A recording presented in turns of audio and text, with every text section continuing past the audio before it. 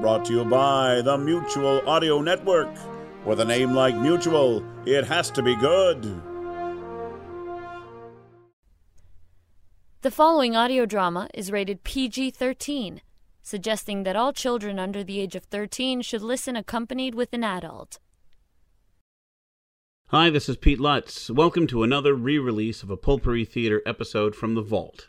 Today we present Season 2, Episode 3, a weird story called Carpin the Jew. It's set during Christmastide, 1938, and is adapted from an anti-war tale by Robert Neal Leith. If you've never heard of the legend of the Wandering Jew, you'll find this interesting. Around the 16th century in France, the legend started circulating about a Jew who refused to allow Jesus Christ to rest on his doorstep as he carried his cross up to Mount Calvary. The Jewish man was cursed, either by Jesus himself or by an avenging angel, to wander the earth forever, shunned by mankind the way he had shunned the Christ until Judgment Day.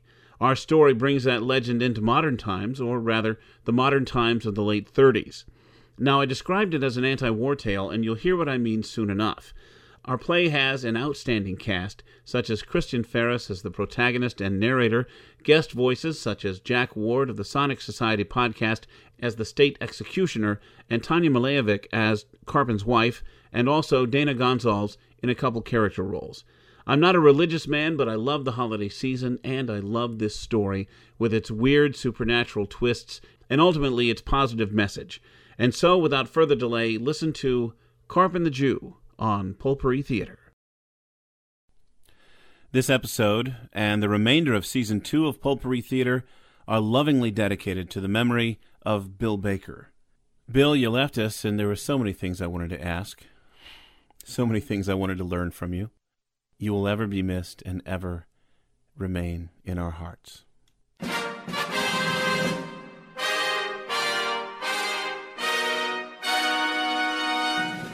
Taken from the pages of magazines your grandfather used to hide from your grandmother. This is Pulpery Theater, starring the Narada Radio Company.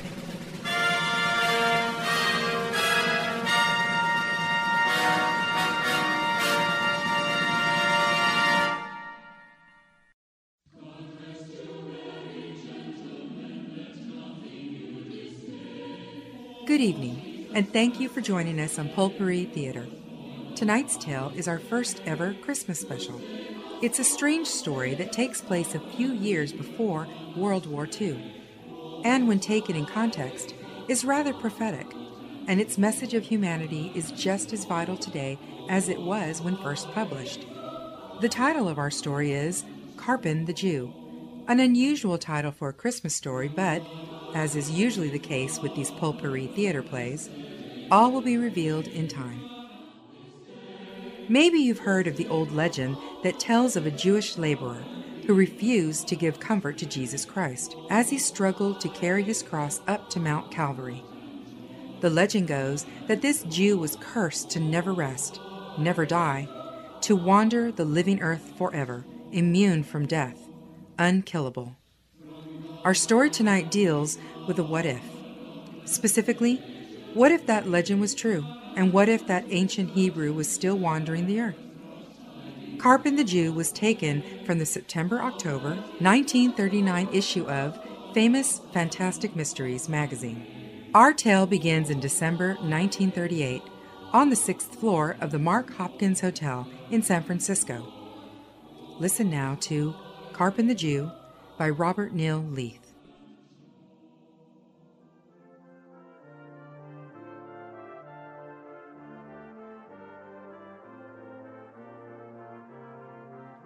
When our Lord was wearied with the burthen of his ponderous cross, and wanted to rest before the door of a particular Jew, the unfeeling wretch drove him away with brutality. The Savior of mankind staggered, sinking under the heavy load, but uttered no complaint. An angel of death appeared before this Jew, and exclaimed indignantly, "Barbarian! Thou hast denied rest to the Son of Man. Be it denied thee also, until he comes to judge the world." No! Let me go! I don't!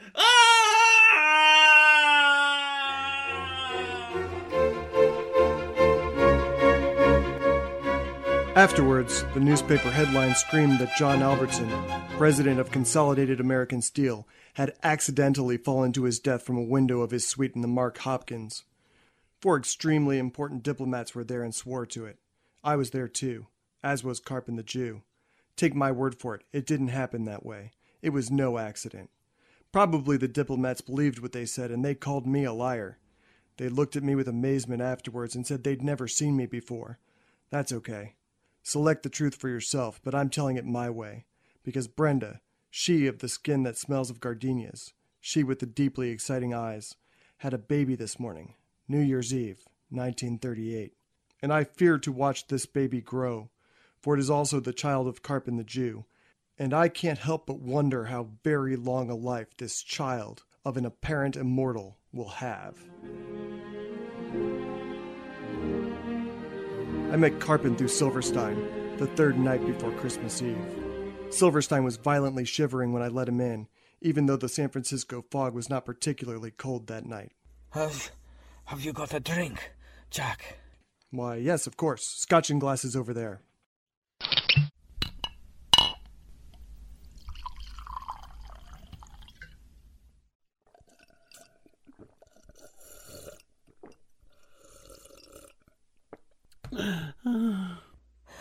You read the newspapers? I thought a slug that size would knock him cold, but he stayed upright, still shivering. Silverstein was state executioner at San Quentin, the guy who operated the lethal gas chamber, and I'd met him 13 months ago in a beer joint. I will meet anybody, provided he is not fighting ugly from drink, and will listen to anybody if he will talk, particularly in beer joints. I do read 'em. Surely you haven't forgotten that I'm a newspaper man. This morning, we tried to execute Carpen. What? Tried? I tell you, we tried at 10 a.m. on the dot. The lever did not fail. You know how the gas chamber works. I trip this little lever, see, and the cyanide egg drops into sulfuric acid, and that makes the gas. And within a few seconds, I knew there was something wrong. Carpen failed to squirm. He didn't choke, didn't gasp the horrible way they do. Nothing happened whatever, and there the gas was, rising around him. Oh. Here, have some more whiskey.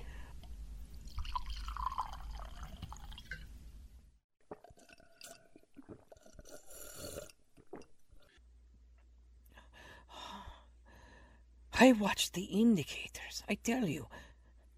Enough gas to kill a herd of elephants. We blew the chamber out, and Carpen smiled. We put the white rat in there with him, and dropped another cyanide egg, and the rat ran about frantic, squeaking, and went into convulsions and died. But Carpen went on smiling. After 20 minutes, they took him back to his cell. I went to see him there. I hadn't really looked at Carpen in the death chamber, but I looked at him now, and so help me, I remembered him from some time long ago. I had never seen him during all my life, but I remembered him from some time long ago. They were going to try again at 10 o'clock tonight. But they didn't. I looked at my clock, 12 minutes past 10 p.m.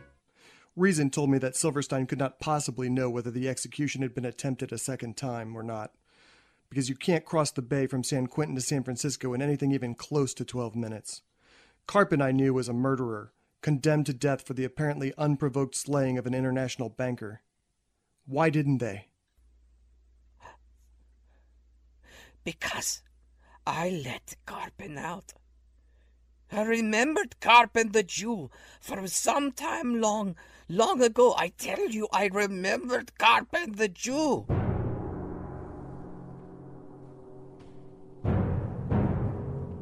I figured Silverstein was nuts. I figured I needed to get to my phone and call for help. Nobody, I thought, could let a condemned killer out of San Quentin, except a court or the governor of California. Excuse me, just a second. Don't telephone. It's not what you think. I'm in my right mind. Why have you come here, Silverstein? Because you are my friend. The only one I have. Mm-hmm. What else are you not telling me? Because Carpen said your name. Carpen is waiting outside in the hall. Can he come in?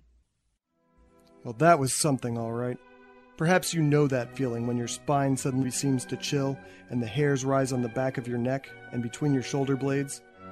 A condemned killer, a fugitive from the death house, waiting outside in my hall, wanting to come in. I'd never seen him before, though his features were certainly familiar to me through photographs. It was only through some circumstance unknown to me that he was acquainted with my name. Can he come in? Has he got a gun? Why, no, of course not. I think he does not need a gun. I did. I needed a gun and I had one. I got it out of my desk and put it in my right coat pocket. Open the door. Carpen the Jew was wearing an old dark suit that needed pressing. He was tall, well over 6 feet, gaunt with wide shoulders and long arms, and the slightest trace of a stoop, although he held his head erect. That head was entirely bald. His skin was very dark, and his facial features made him look as if his blood had been peasant's blood some time long ago. He looked to be in the vigorous middle of life, although I could not then, nor did I ever determine his precise age. But despite all the extraordinary qualities of his appearance, most striking of all, I thought, was the extraordinary deep sadness of his eyes. I thought, without being able to put my finger on the reason why, that he looked somehow unlike any other man I'd ever seen. Would you like a drink? Whiskey? Please. What else could you say to a man who had just skipped a date with death? What else could you do save offer him a drink? I haven't much time. I'm taking a plane to New York. You don't mean Washington?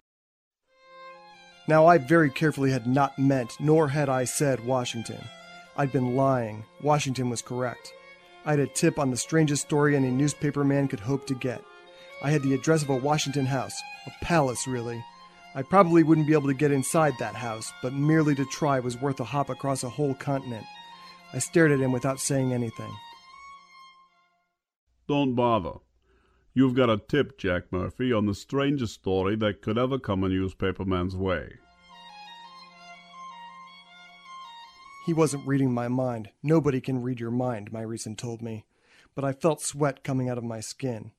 How do you know that? Don't bother. Their plans have been changed. I need some money. Let's take a walk.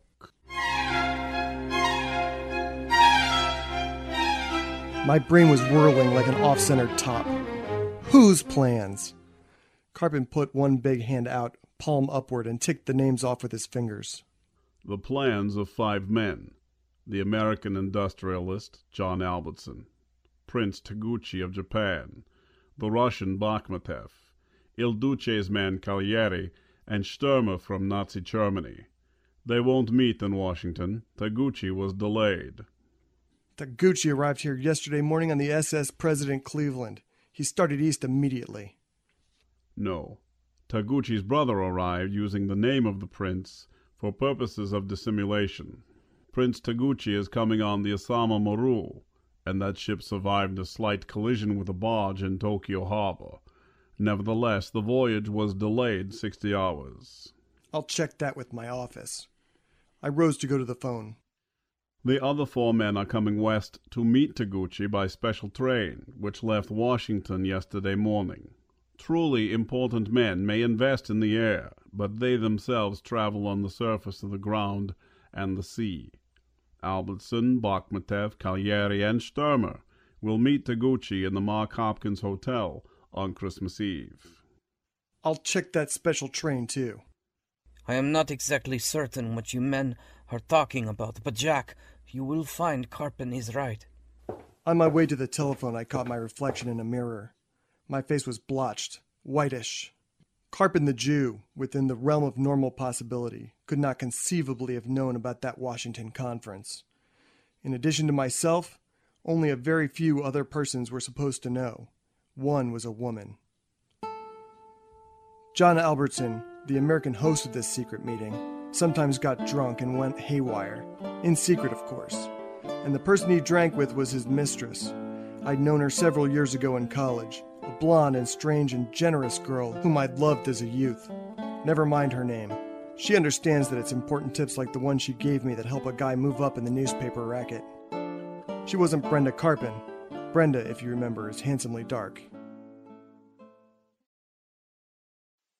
Yes, that's right. The Osama Maru did sustain a minor collision in Tokyo Harbor. It is scheduled to arrive here Christmas Eve. No, we do not have the passenger list. Are you kidding me? Ah, well, even if the paper had the passenger list, it wouldn't have done any good. Checking Carpin's statement about the special train took more time.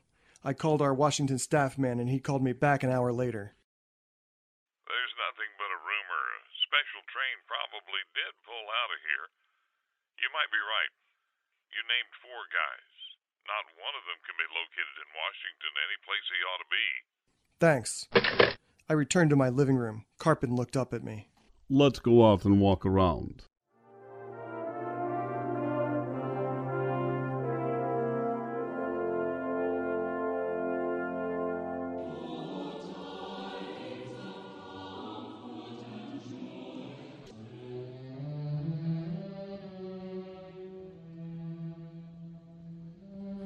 Let's go out and walk around. So I went with him. Something must have gone screwy with my reflexes and reactions that night. It's the only way I can figure it now. I was supposed to be running down this lead. The tip had been too important to trust to somebody else, so I'd set aside my mantle of temporary managing editor of the San Francisco Clarion and made plans to fly to Washington. Yet at the time it seemed perfectly natural that I should go with Carpin, instead of doing a lot of other things. There was nothing screwy about the workings of my brain, I feel sure. I realized with perfect clarity, for example, that Carpin's freedom was itself a spectacular yarn, which I should have hopped on with both feet. But at the same time, it didn't feel as important as walking with the man. Silverstein mumbled that he had to get back to the prison, so he left us, moving away hastily with a strange motion, as though his legs were just recovering from a strange form of paralysis.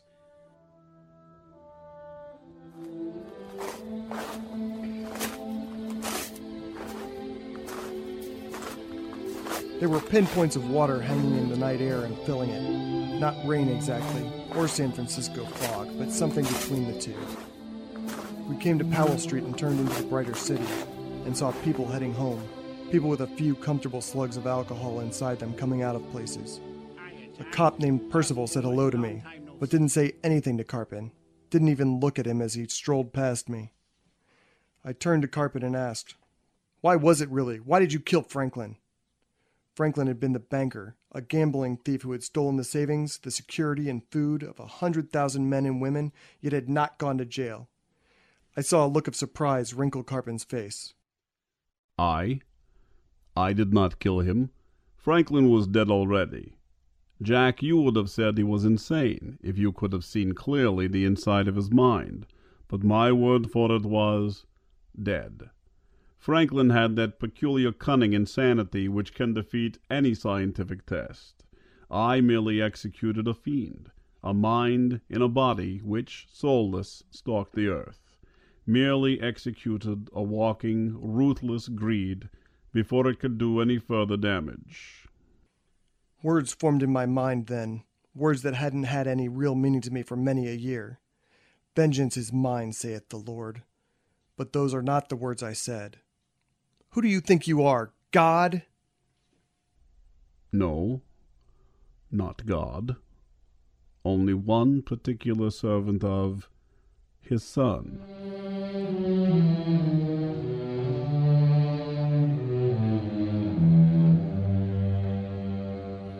I'll see you later. Courage greater than mine was required here, I told myself, but somehow I didn't flee. Perhaps because Carpin had his bald-headed head tilted to one side, as though he was listening to some directing, clear, sweet, distant voice. I need some money. Let's turn up here. We left Market and walked, I think about 2 blocks. This street was darker than most. On our right was a skinny brick building where I remembered a speakeasy used to be. Carpin hesitated, and again he seemed to listen. It ought to be here. Ah. We couldn't see very well, but Carpin stooped suddenly and rose with a wallet. It was full of money, $357. It had 3 $100 bills in it, plus 4 10s and 17 ones. Carpin took the money out as if he'd known all the time he'd find it there. He put the bills in his pants pocket and tossed the wallet, with all its other contents, into the gutter. What about the guy who lost all that? He won't be hurt. You and I have 3 days and 2 nights to pass. How about beer? I wanted to get away from Carpin more than ever then, but the Midnight Examiner was on the street, and when we returned to Market, I bought a copy. When I looked at the headlines, I realized I could not leave Carpin at all. The line of black type screamed, "Carpin executed in second try." On its front page, the Examiner had a picture too. A picture of the man who even then walked Market Street at my left elbow. Carpin's picture. The paper said Carpin had been gassed to death, yet here he was, walking. Carpin executed in second try. I put a hand out and gripped his arm hard, and it was a real arm, all right, the flesh firm and muscular under the worn cloth of his coat. And my sense of logic was wildly crying out that this entire happening could not be true. Yet it was true. It was blackest magic, yet there is no magic upon the face of the earth, and everything has a natural explanation if you can only find it. Now, I'm not a religious man, and I know no more than any other what may be the awful abilities of the human spirit. Abruptly, I found my wild reason wondering how much one man might learn of exotic but scientific arts such as hypnotism, if he but had the time.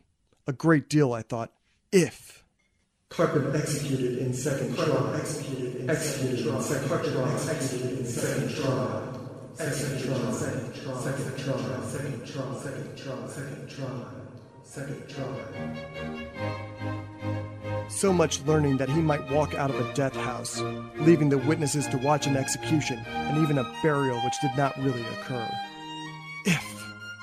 If he had the time, if he had centuries of time, of life, centuries to study. It came to me then with a reasonableness that I still do not understand, that Carpin the Jew was no normal or ordinary man. Already tonight he had used up his earthly time, yet here he was alive and walking at my side.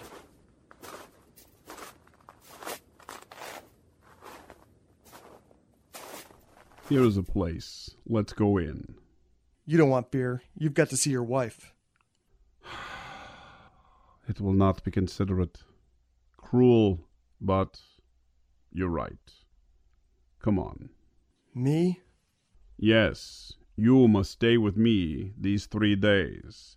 You must stay with me until the ambassadors of the Great Ones have met, and you must see what happens then. Nobody will believe you, but you must write it down. Carpin was right, again. That had been the tip from John Albertson's mistress, that the Great Ones planned to start the killing again. The ambassadors of these great powers would meet, fix a schedule of dates, determine last details of an agreement which doubtless had been in the works for months. Write it down? You could bet your living lungs that I would write the story down if I could only get it. A few moments of silence went by, then Carpin said without any preamble. Machiavelli was quite a guy. Startled, all I could say was, sure. Machiavelli once remarked that if a prince, a dictator, a despot of any sort, felt himself tottering, the only certain way to restore the power of his despotism was foreign war. Arouse the patriotism of stupid men in any unworthy and needless cause. Wave the flag and beat the drums. A new feeling of even greater strangeness passed through me. Not from Carpin's meaning, but from the arrangement of his words. And I heard my strained voice asking, "Did you get that out of a book, Carpin?" Why, no. No? Machiavelli, a Florentine philosopher, a writer, an advisor to potentates who had lived between the 15th and 16th centuries, a cold-blooded priest of violence and subjection. How would a man, living, know what such a man would have said unless he got it from a book? Or, my mind cried out, unless that long-dead man had spoken to him directly, in person, before he died. You knew Machiavelli? Who are you, Carpin? But he didn't reply, and I was glad he didn't, because I felt with abrupt terror that I already knew who he was. I remembered an age-old, persistent, never-explained legend from human history. The tale of how a tormented man once struggled along a grievous, dusty road bearing his cross. How he sought to pause and rest a moment upon the doorstep of a hut, but was denied any pause. And of how he uttered a calm and terrible curse upon the Jewish laborer living there.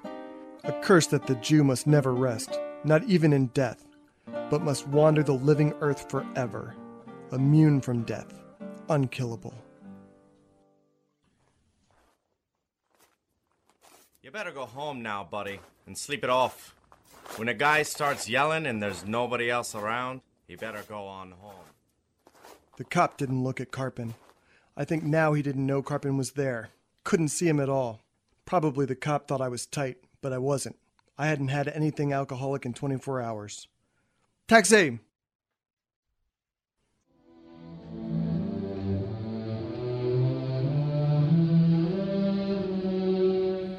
At an apartment house on Taylor Street, Brenda opened her door.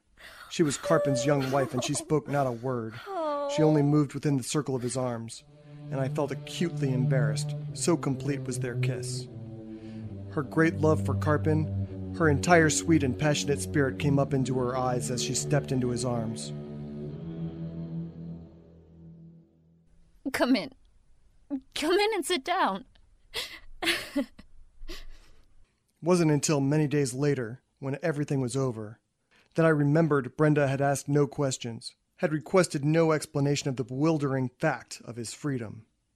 Although she had obviously been weeping, I think now she had never believed Carpin had really died, nor would die, no matter what was said.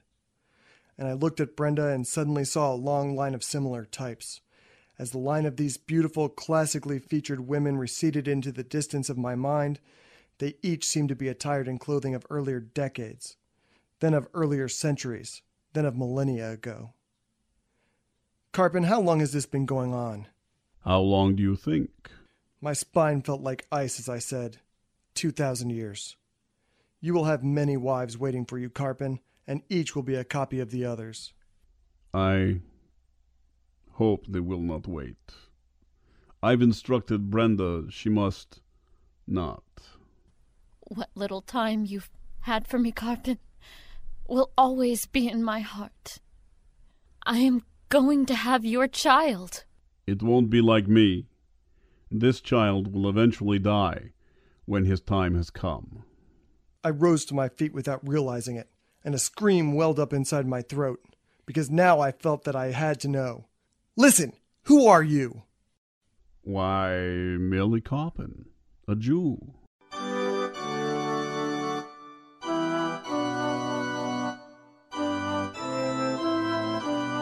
I stayed with the Carpins until Christmas Eve. I slept on a couch and thought not once of the office.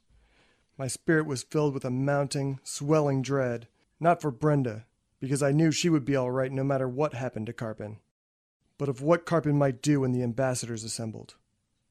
We left Brenda's apartment only once during that period, and then to visit an exclusive men's store. We must be outfitted with the finest evening clothes possible. Carpin, just why are we doing this? I, too, shall be an ambassador of a great one, and we must do him honor. We must not appear less well-provisioned than the others. Afterward, when I had written it down and thought it over, it sounded unnatural, stilted, a trifle absurd, but I wrote it down the way he said it, and that was it. I, too, shall be an ambassador of a great one.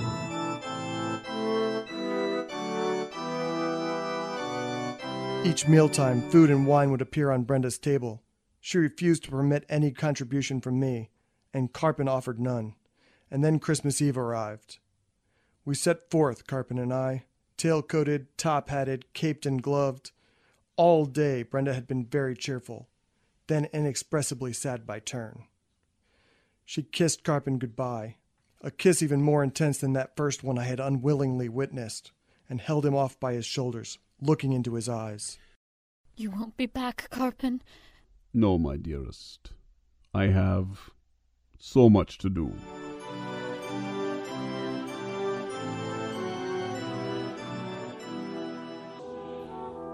Carpen and I left the apartment of his wife, Brenda, and we set out for the Mark Hopkins on foot. The night was crisp, clear, chill. The stars shone bright and a sliver of moon hung in the night sky. We did not hasten. How old are you, Jack? 34. Didn't you know that already? The last war ended in 1918. You were... 14. A Boy Scout? Yeah. I sold Liberty bonds going from one office to the next. I had a Boy Scout uniform. I was a runt for my age. I had a lot of badges, including an Eagle badge, and I sold a lot of bonds. You don't know how it was, then. The next men never remember, never know till they see new killing for themselves. A few of their fellows turn into animals, ruthless, themselves safe, slavering with power lust. The few start the bands, the flags, wave the flags, blow the trumpets, beat the drums. A few start the new men, the next crop who don't remember, again into the killing. No, you're a new one, and you don't remember. Nothing of the dawn, and young men whimpering or savage, in mud and filth and vermin, hungry, afraid, awaiting zero, awaiting the dreadful top tick of a watch, then scrambling up, slipping and scrambling in mud, the air screaming and bursting, moving to death, to dreadful torn flesh and shattered bone, themselves become animals when they ought to be at home, safe, working, loving their lovely young women, children, and dogs in front of a fire. Music and warmth and peace and wine and sunlight, all gone. What are you going to do, Carpen? Your grammar is punk. He didn't reply, just looked up at the Mark Hopkins. We had arrived. We entered an elevator and Carpen said, 6th floor. Sir, you can't go there, sir. You must have made a mistake. No mistake. 6th floor. Carpen's eyes seemed to glow. His chin was a rock. The frightened elevator boy let us out at the 6th floor. The carpeted corridors contained perhaps 24 men of assorted nationalities. Well-dressed but tough and hard-eyed men for all that. Secret police, I thought. To my astonishment, we walked directly through the swarming guards, and not one tried to stop us. We might have been invisible. I think we were. Carpen took a key from one of his pockets and opened a door. I followed him through one room that was completely empty. No rugs, no furniture. Into a second. This second room was very big. At a long table, the conference of the ambassadors was already in session. Carpen and I selected 2 chairs against the nearest wall and sat down. Nobody turned a head. Nobody, in fact, seemed even to be aware of our presence until Carpen acted hours later. Gentlemen, please. Each of you will have the opportunity to speak, to describe your plans. But let me tell you of this first. As you know, gentlemen, right now, John Albertson was speaking. Later, the others spoke, sweated, bargained, spoke again. I think my mouth must have dropped open at some point and stayed that way, because afterward, I needed a lot of water. Bakhmetev was there, representative of the new dictator of the Soviet Union. Cagliari was there from Italy. Prince Taguchi, representing the Emperor of Japan. And Sturmer, a tall German with a monocle, a horse face, and utterly blank blue eyes. Each man acting not for his people, but for his master. John Albertson, however, since the United States was not a dictatorship, was the ambassador for an oligarchy, a group of men who controlled every facet of American industry, trade, and commerce. Cunning men who understood the waving of flags and the beating of drums for profit and personal power. Their language was English, spoken in the cultured and conversational tones of gentlemen. So it wasn't their tones that dropped my mouth open. It was the things they said, their terrible, calm meanings. Of course, I had known that no modern major conflict ever occurs by accident. Definite agreements are made between all powers which may be affected. Later, any conflict may get out of hand, but its beginning is always a matter of premeditation, and not of passion. Yet I had never watched the machinery mesh. The ambassadors of the great detest newspaper men whom they cannot control. Yet here I was, beside Carpin the Jew, and the ambassadors and cultured voices were calmly and cunningly trading in violence, in the lands, the wealth, the human lives and blood of other nations. They calmly estimated how many of their own men would be slaughtered upon the various fronts of attack.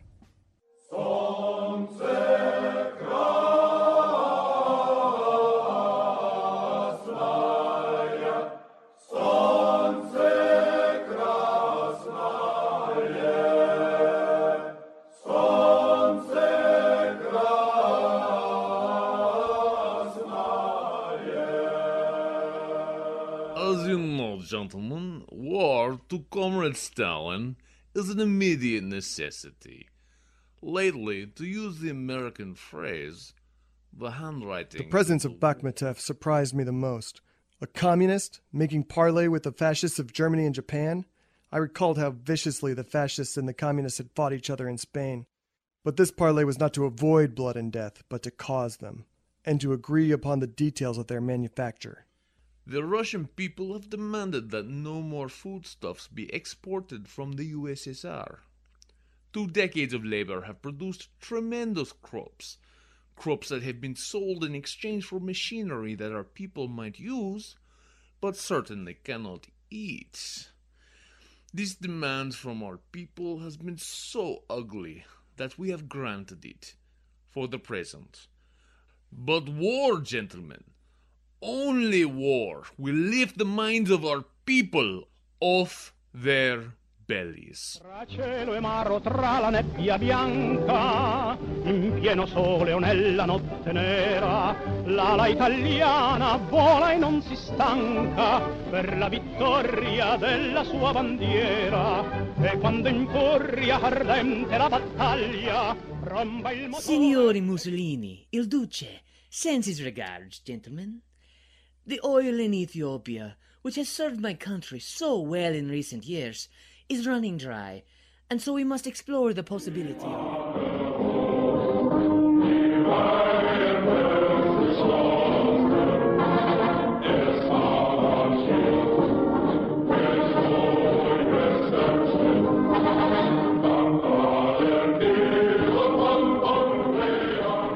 Meine Herren, I bring you the Führer's highest regards. As you may know, Herr Hitler has retaken Czechoslovakia for the fatherland, but he needs flames round the earth before he moves to regain our lost and more distant colonies.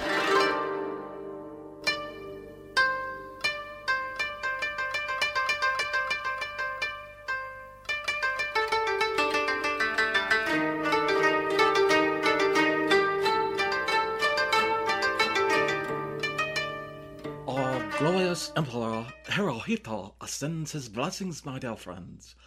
You are aware, I am sure, that Japan has been flooding the markets all over the world with manufactured goods and underselling all competitors. But she is unfortunately going bankrupt in the process.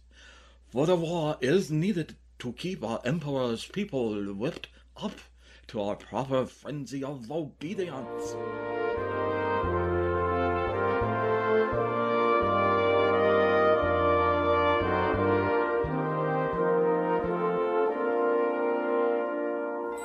And in America, all the businessmen were desperate from taxes and the insane spending of the government. But America still had no dictator.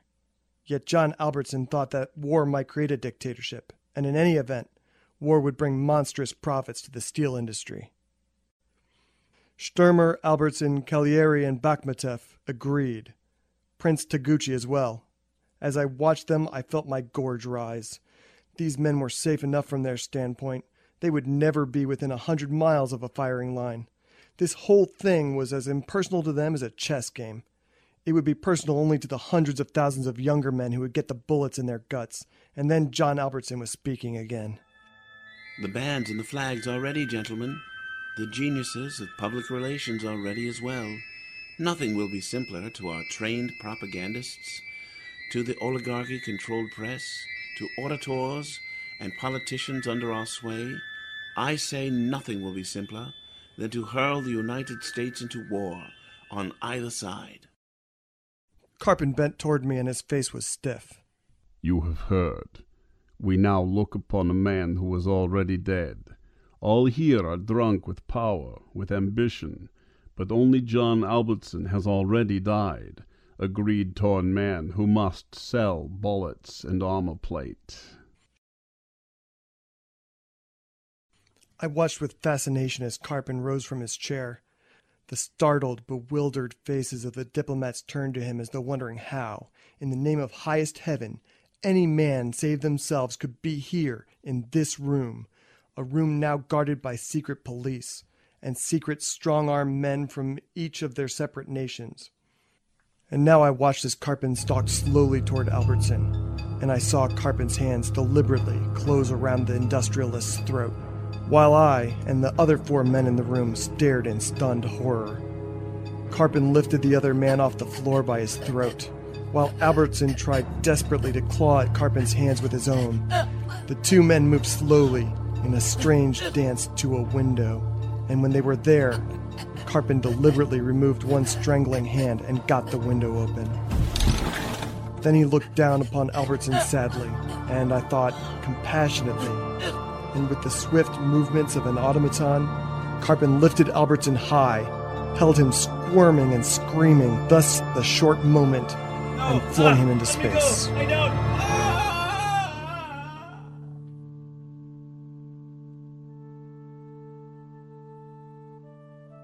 Gentlemen, I give you a promise. Each of you is powerful. Not so powerful as the great dictators whom you represent, but still, each of you wields colossal influence in his own land. I promise you that if the wars occur which you have agreed upon tonight, each of you shall die in ways far more horrible than the way you have seen John Albertson die. I say to you, ye shall not kill. Take my message to your masters. Should this war occur, to each dictator I also shall find my way, and I shall come to kill. Carpin turned and left the room without haste. I was right behind him. The street throbbed with excitement, of course, and the police and an ambulance had arrived. But we walked unimpeded past the police, past the mashed, broken object that once was John Albertson, and went down into the town. It was Sunday morning. It was Christmas morning. Freshly dressed, quiet people were going into the churches.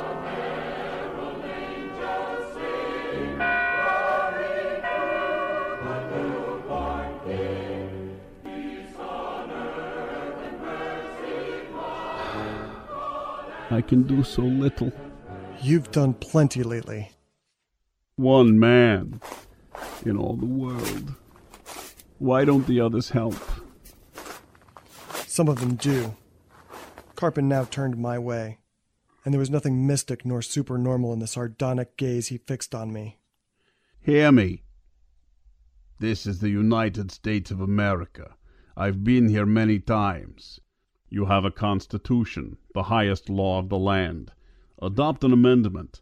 Say that each member of Congress who votes for any war, or who fails to vote against it, shall upon formal declaration of such war automatically lose his office, that immediately he shall be compelled, regardless of age or physical competence, to become an infantry private, ineligible for promotion, ineligible for furlough even if wounded, and assigned to front-line combat until dead or until the war ends. Send also to the front any president who signs a declaration of war. Adopt that one simple basic law. Challenge other nations into providing likewise for their own leaders. And then you wouldn't have very many more wars. Carpin turned away from me and cocked his head to one side. and again I got that curious impression that he was listening to some voice which I myself could not hear. Finally he turned back to face me and said, "But the nations will not be permitted to do it. The great rulers are never the ones who fight. Jack Murphy, give me your hand. I have so little time. Goodbye." "Carpin? Carpin!"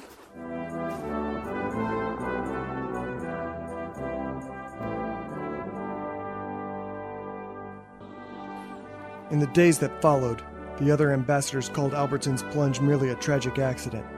Well, perhaps they really do not remember what they saw Carpin do and say, at least not in their conscious minds.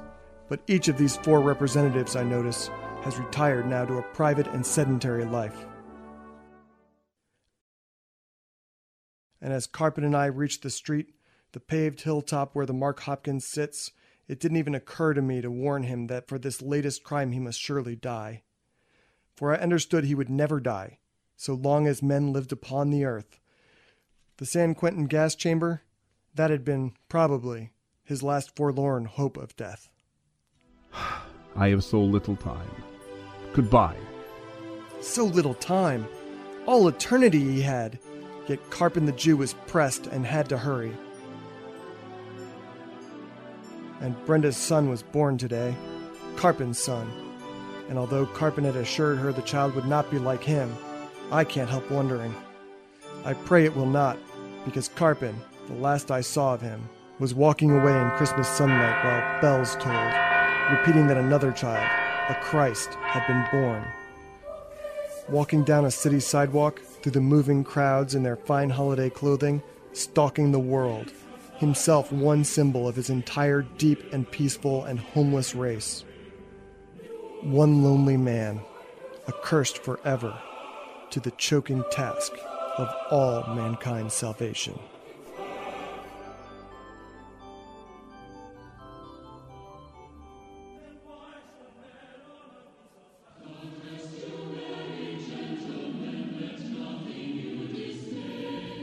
And so ends Carpin the Jew, our very special, very unusual Christmas program for Pulpery Theater's 2nd season.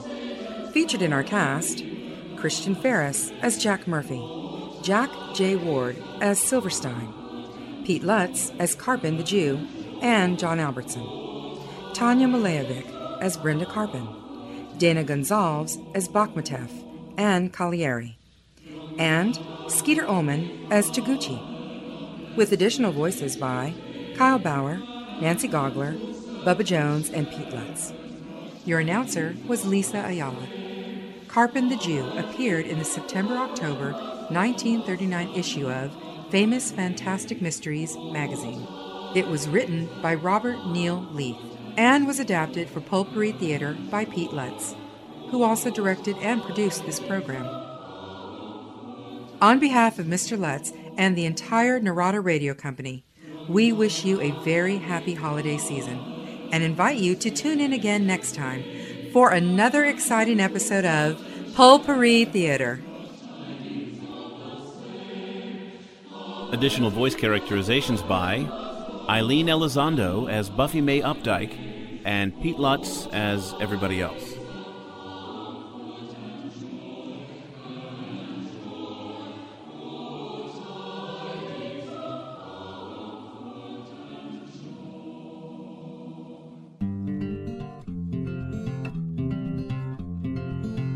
The preceding production was sourced from materials in the public domain, except where indicated.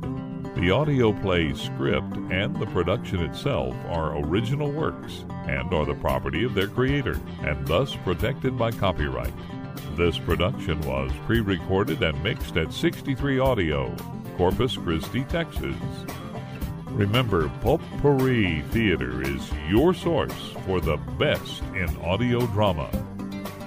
This has been a 63 Audio production.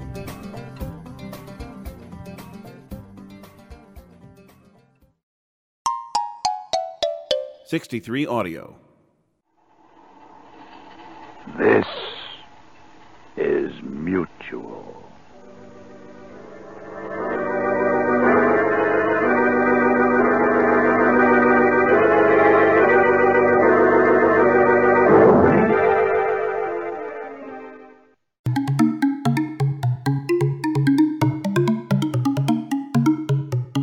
Mutual of Audio's Sonic Kingdom, presented to you by the Mutual Audio Network, the network where we can all listen and imagine together.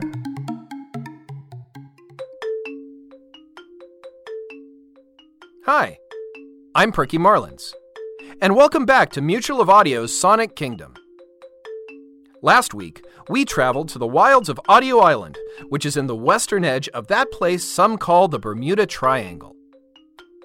We went there to check on the progress of an audio drama producer who we have re-educated into the aspects of surviving in the wilds of the audio podverse. This wild creature, who Jim has named Bobo, has been used by society as a data entry clerk, a bartender, a project manager, an exotic dancer, and a biomedical research subject. The Mutual Audio Network's re-education project gives our young friend an opportunity for a productive life in Bobo's natural environment as an audio drama or comedy producer. The rehabilitation of this magnificent, wild, and creative animal includes a chance to reach a wider range of distribution and the extra exposure that brings, along with free production resources and the potential to make some money. Bobo has been hard at work on a first masterpiece, and right now, we can see Jim giving Bobo some feedback on the final mix. That's pretty good, Bobo. I'm just not sure about the choice of background music. It seems to be a bit too... Bobo, no, I'm sorry, Bobo. No, don't hurt me, Bobo.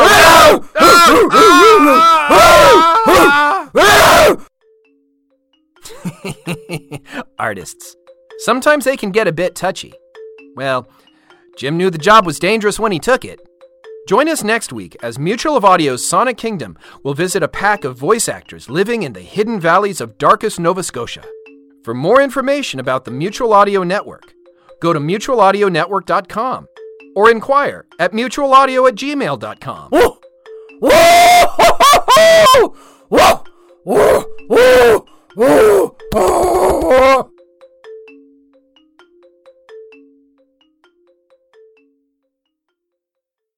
The Mutual Audio Network. Listening and imagining together.